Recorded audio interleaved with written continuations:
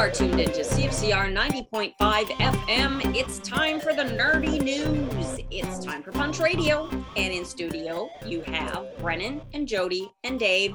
We will hear from Craig and Hank a little later. We have a whole bunch of different stuff to talk about. I mentioned at the very tail end of last week's show to go out and buy The Ghost in You. So we're going to spend a little time talking about how awesome that is. We got a couple of comics to review. Brennan wants to talk about Hit Me. I want to talk about Donald Duck because it is one of the free comic book day titles. And that's coming up in 2 weeks. Oh my goodness. So mark your calendars if you haven't already. Happiest day of the year.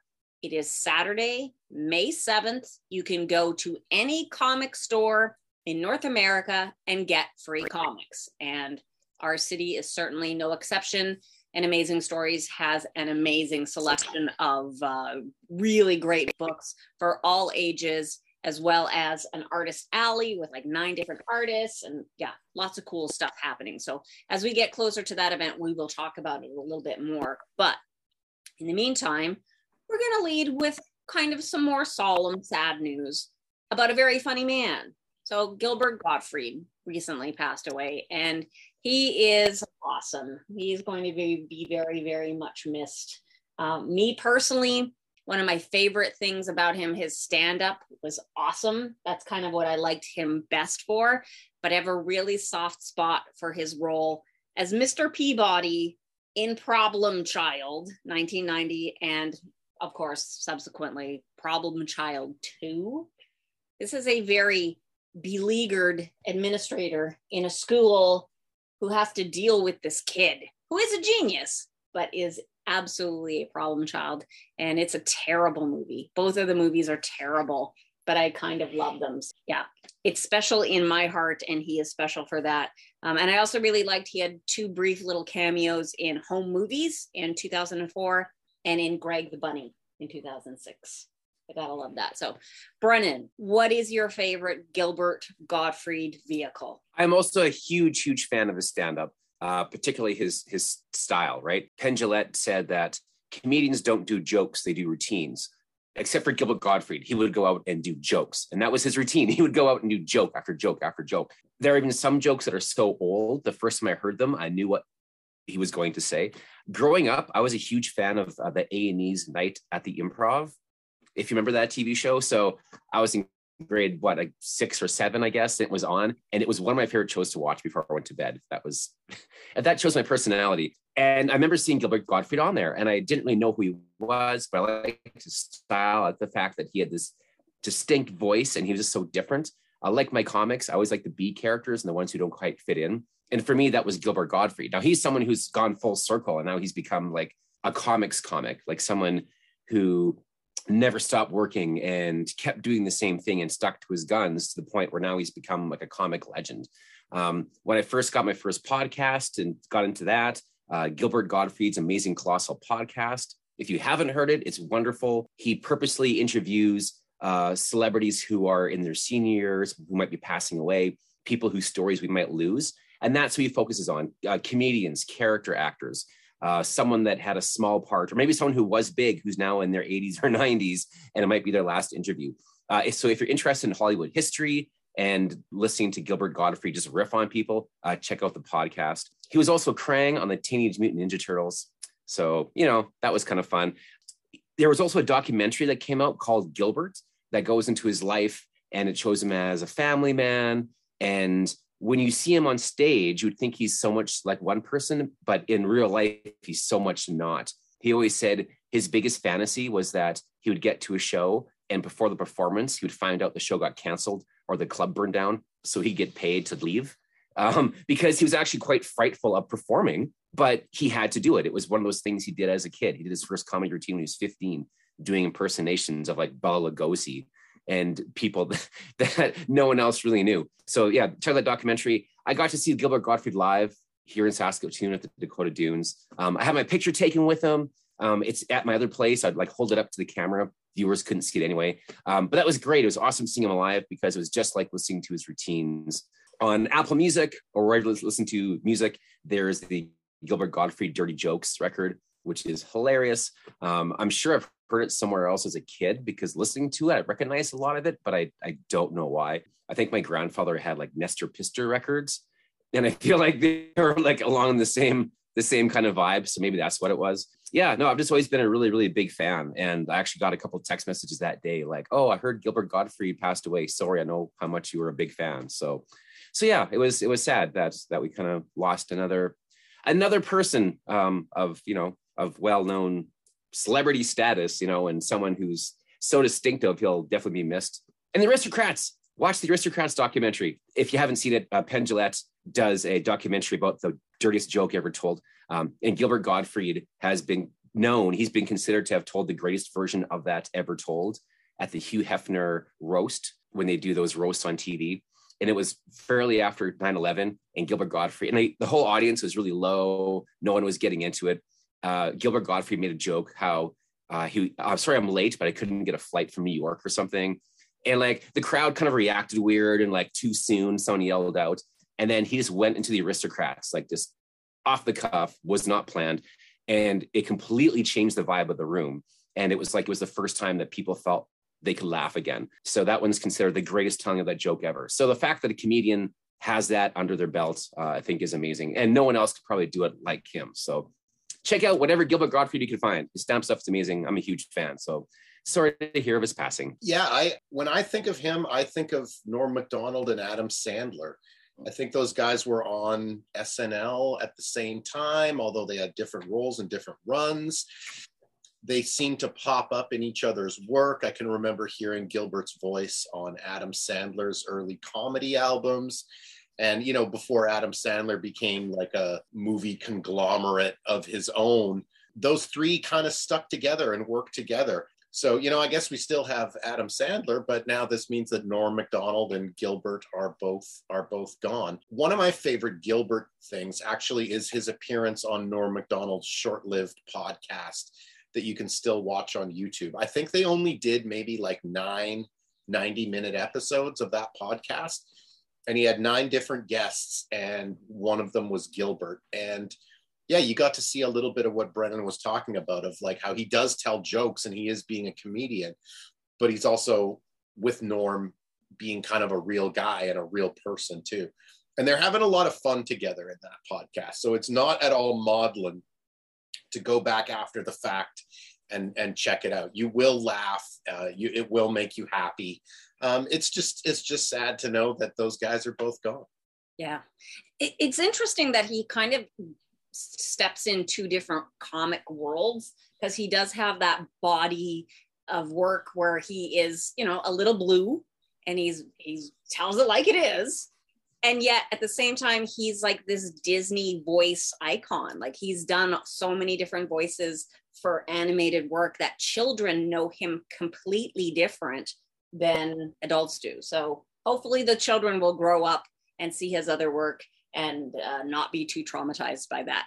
But yeah, rest in peace, Gilbert. He's going to live on in a lot of different ways and a lot of different works. He absolutely. Well, it's included in the documentary too. There's this child that had severe autism and like wasn't verbal and couldn't speak, but loved Aladdin. And then one day the dad started talking in the parrot voice, and that was the only voice the child would respond to. So he would put a puppet on and talk to the kid as I can't remember the parent's name. And then later on, the kid began to learn more and develop, and Gilbert Gottfried actually went and met this kid and stuff. And it was really cool. So yeah, someone who's like so sweet and just has that part of him, but also has a whole other side like we all do. So there we go. All right. Well, let's throw things over to Hank and Craig and see how they are doing in the pop culture world this week. And then we'll talk about Ghost in You and some other comics. So take it away, fellas. Hey, everybody. It's Craig Silliphant for Punch Radio on CFCR 90.5 FM. And I'm here with my good buddy, Hank Cruz. We've got a few things to talk about today. Hank, I know there's some shows you've been watching. What do you got? What do I got? I got The Need for Speed. That's what I've got. I don't know. I just watched the video game or the movie? I watched the Maverick trailer with my daughter. For how many times have you seen the trailer? 900 times.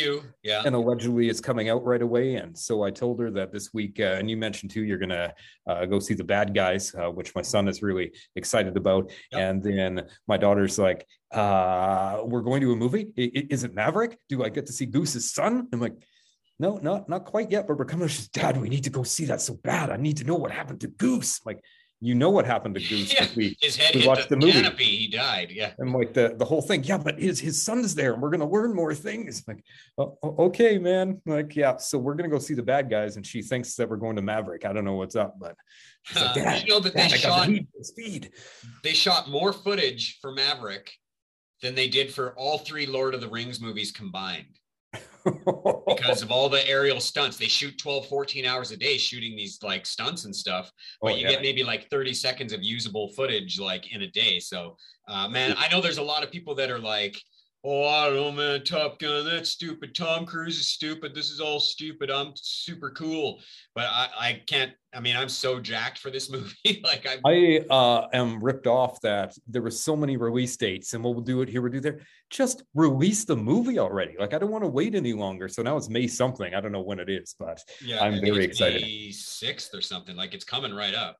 Yeah, I do enjoy me some Maverick, so we're going to be okay. But out of everything, and I think I mentioned it before, but watching the original with my daughter, and I'm thinking like, okay, she'll all be, oh, Tom Cruise or Val Kilmer. No, she was Goose all the way. And it's like, oh, that Goose. Like, really? Out of all the guys, Goose is your, yeah, okay. Talk to me, Goose. Yeah, then when he bit it, she was pretty upset. Upset there. We all. Not my Goose. Yeah. Generation cried out in terror. Speaking of serious topics, have you heard of a show called The Girl from Plainville? I think I've heard of it. Plain, not the flying thing, Plainville. It is based on the true story of where they tried to prosecute a teenager for some text that she had sent to her boyfriend telling him to kill himself. And so he went and he did complete suicide, and then they went after her for this. It's a Hulu show that is now, the first episode is out on the W Network here in Canada. But if you get Hulu, like I do, most of the episodes are out already. So there's eight episodes in total. There's going to be, I didn't know how they were going to go about filming it, if they were going to kind of more of take sides on this. But I've seen 6 out of the 8 episodes already. And it is very serious, and they are coming at it from all sides. So you can see the guy who passed away, his family, what they're going through. The girl who's on trial, you can see what her family's going through. The prosecutors, you can see them and what their agenda is. And it's like the reason why. And the police officer who dug into this to get them to prosecute it in the first place, you can see his side of the story. But in the end, I have never watched a more depressing show in my life, and having children and then watching what everybody's going through. Again, I don't remember what happened with the trial, so I'm not reading anything about it until the end, but there's no winners here, and sending her to jail. And once you go through all this stuff, I'm like, oh man, but they're doing a very good job, very well cast. And so Elle Fanning is playing the girl that convinced her boyfriend, and then Chloe 70, I think that's how you pronounce her name. She's plays the boy's mom, and this Colton Ryan guy I've never heard of before, but he's the main guy that completed suicide there, and his acting is great. They're well written, and it's not. I thought it was going to be more preachy or more. You're just going after Elle Fanning's character, you need to go to jail, but no, it's not like that. It's from all sides. It's quite the. It's more honestly more of a documentary feel than it is a show, but if you want to get depressed, there you go. Does it sustain for that many to me it's it seems it's a super fascinating case, obviously, but it's pretty quick in and out, in terms of the parameters of it. It kind of reminds me of The Staircase, which is again a really fascinating case, and there was a docu-series about it where you were on the defense team basically through the whole thing, and it was sort of this mix of it was really interesting to be right in the room when they're discussing strategy and stuff, but ultimately you're you don't really have enough material here for 12 hours of talking about this couple staircases. Because they never even showed the courtroom until I think episode 5.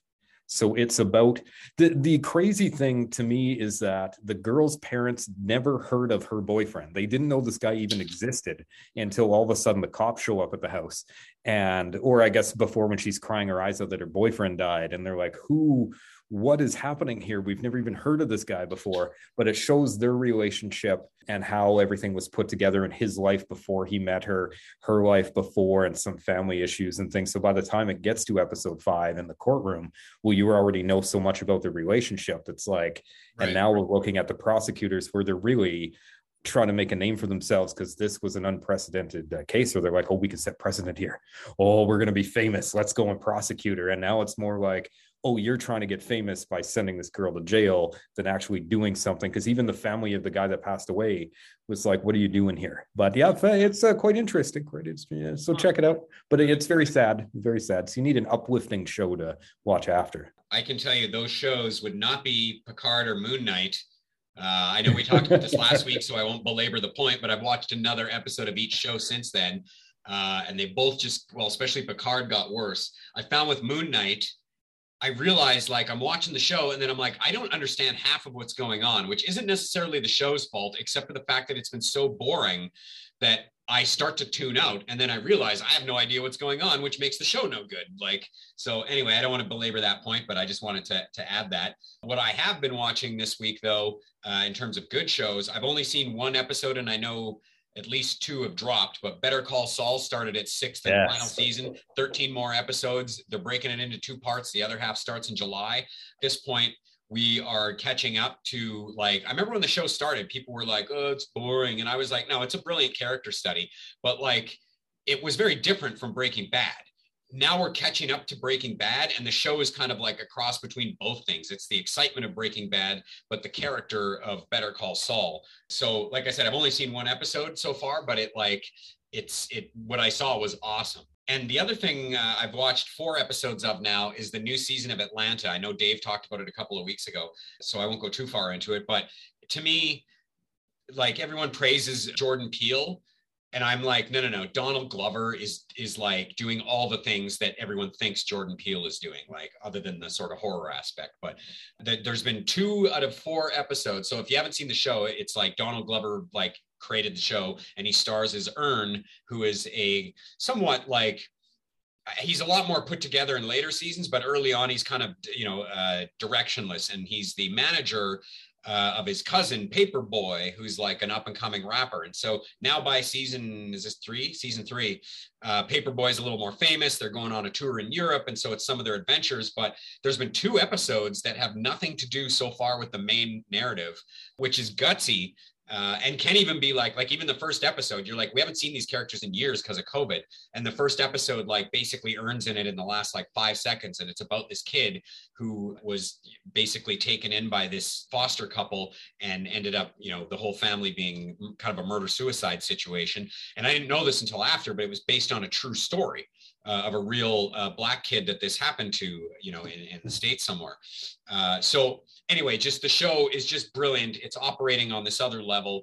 The other episode that doesn't feature Earn and Paperboy and Darius is like about this guy who has this job, and then there's all these news stories coming out about, like, Black people seeking reparations for slavery, and all the white people are panicking and searching out their lineage, and, like, it's just a great look at, like, both how white people and Black people process this stuff, and just it's just brilliant satire. Like I said, it's everything Jordan Peele wants to be, is what Donald Glover's throwing down over there. So, and is it in its final season now, or there's going to be another one? I feel like there was either this one or the next one was going to be the last one. So, I think you don't want to drag these things out too long, but, like, it's pretty brilliant. So we've got to, like, cut her short here and throw back to Jody, but I want to just quickly mention Sask Expo is in town next weekend, and I will be doing panels with Carrie Elwes from The Princess Bride, and Wilson Cruz and Anthony Rapp from Star Trek Discovery, and of course shows like Dazed and Confused and My So-Called Life. So that'll be really fun. And we're going to be shooting Punch TV there as well. We'll be shooting Punch TV there as well. So back to Jody. See you later. Okay, thank you. So yes, last week I said, go get The Ghost in You, the new Reckless book by Ed Brubaker and Sean Phillips. and I'm still not wrong. I've had now time to read through it a couple times, and it's a really great book. So this is the fourth in the Reckless series.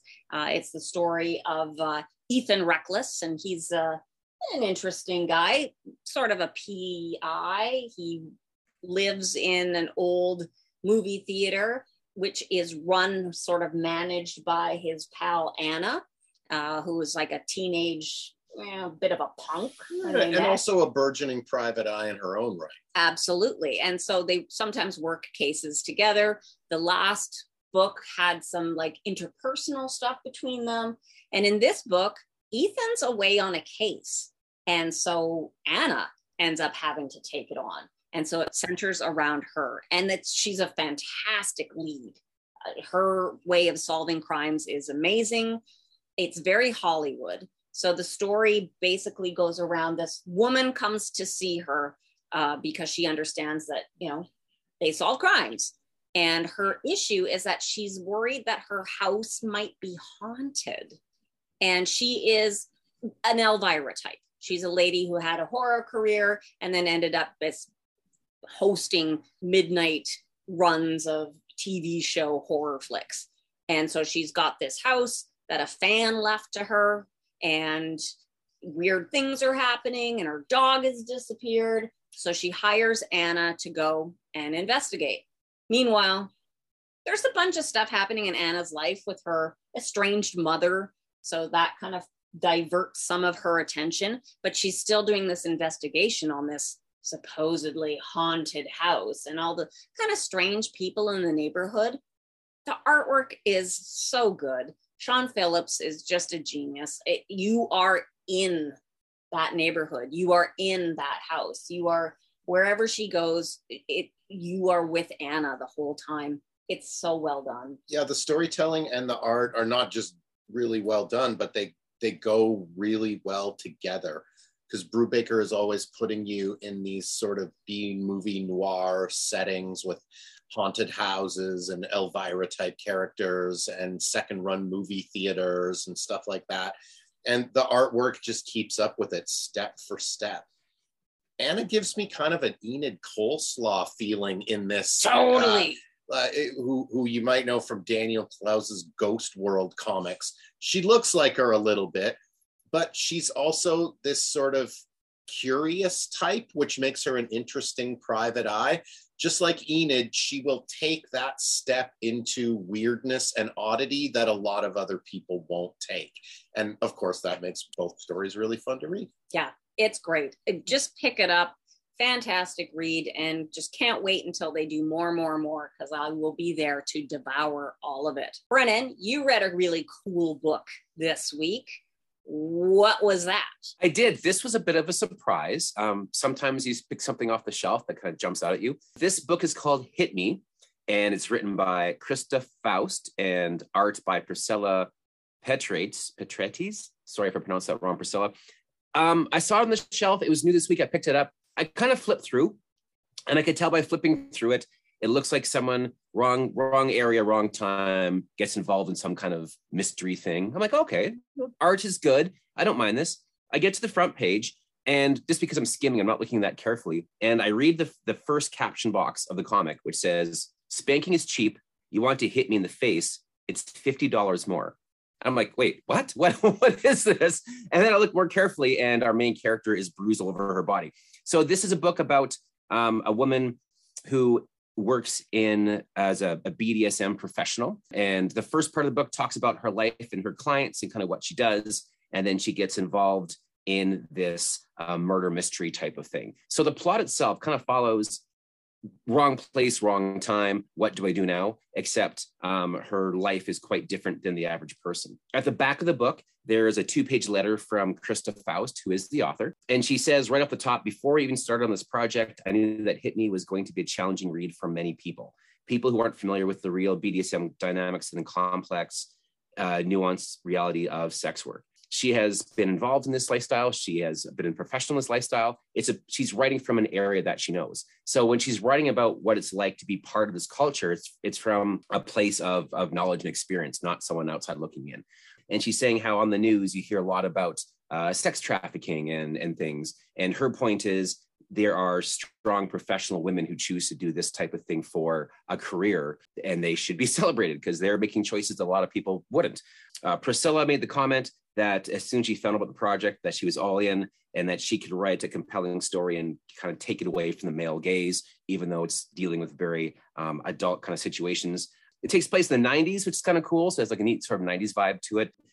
I'm really interested to see where this is going to go. Like I said, the setup is a little bit front to back. The artwork, it could be like a manga slice of life kind of book, you know, like very clean artwork, very easy to look at and figure out what's going on, just with more of an adult edge. If you want something that's not superhero-like with a bit of a crime spin to it, yeah, check out Hit Me. It was a really neat surprise through AWA Upshot Publishing. All right.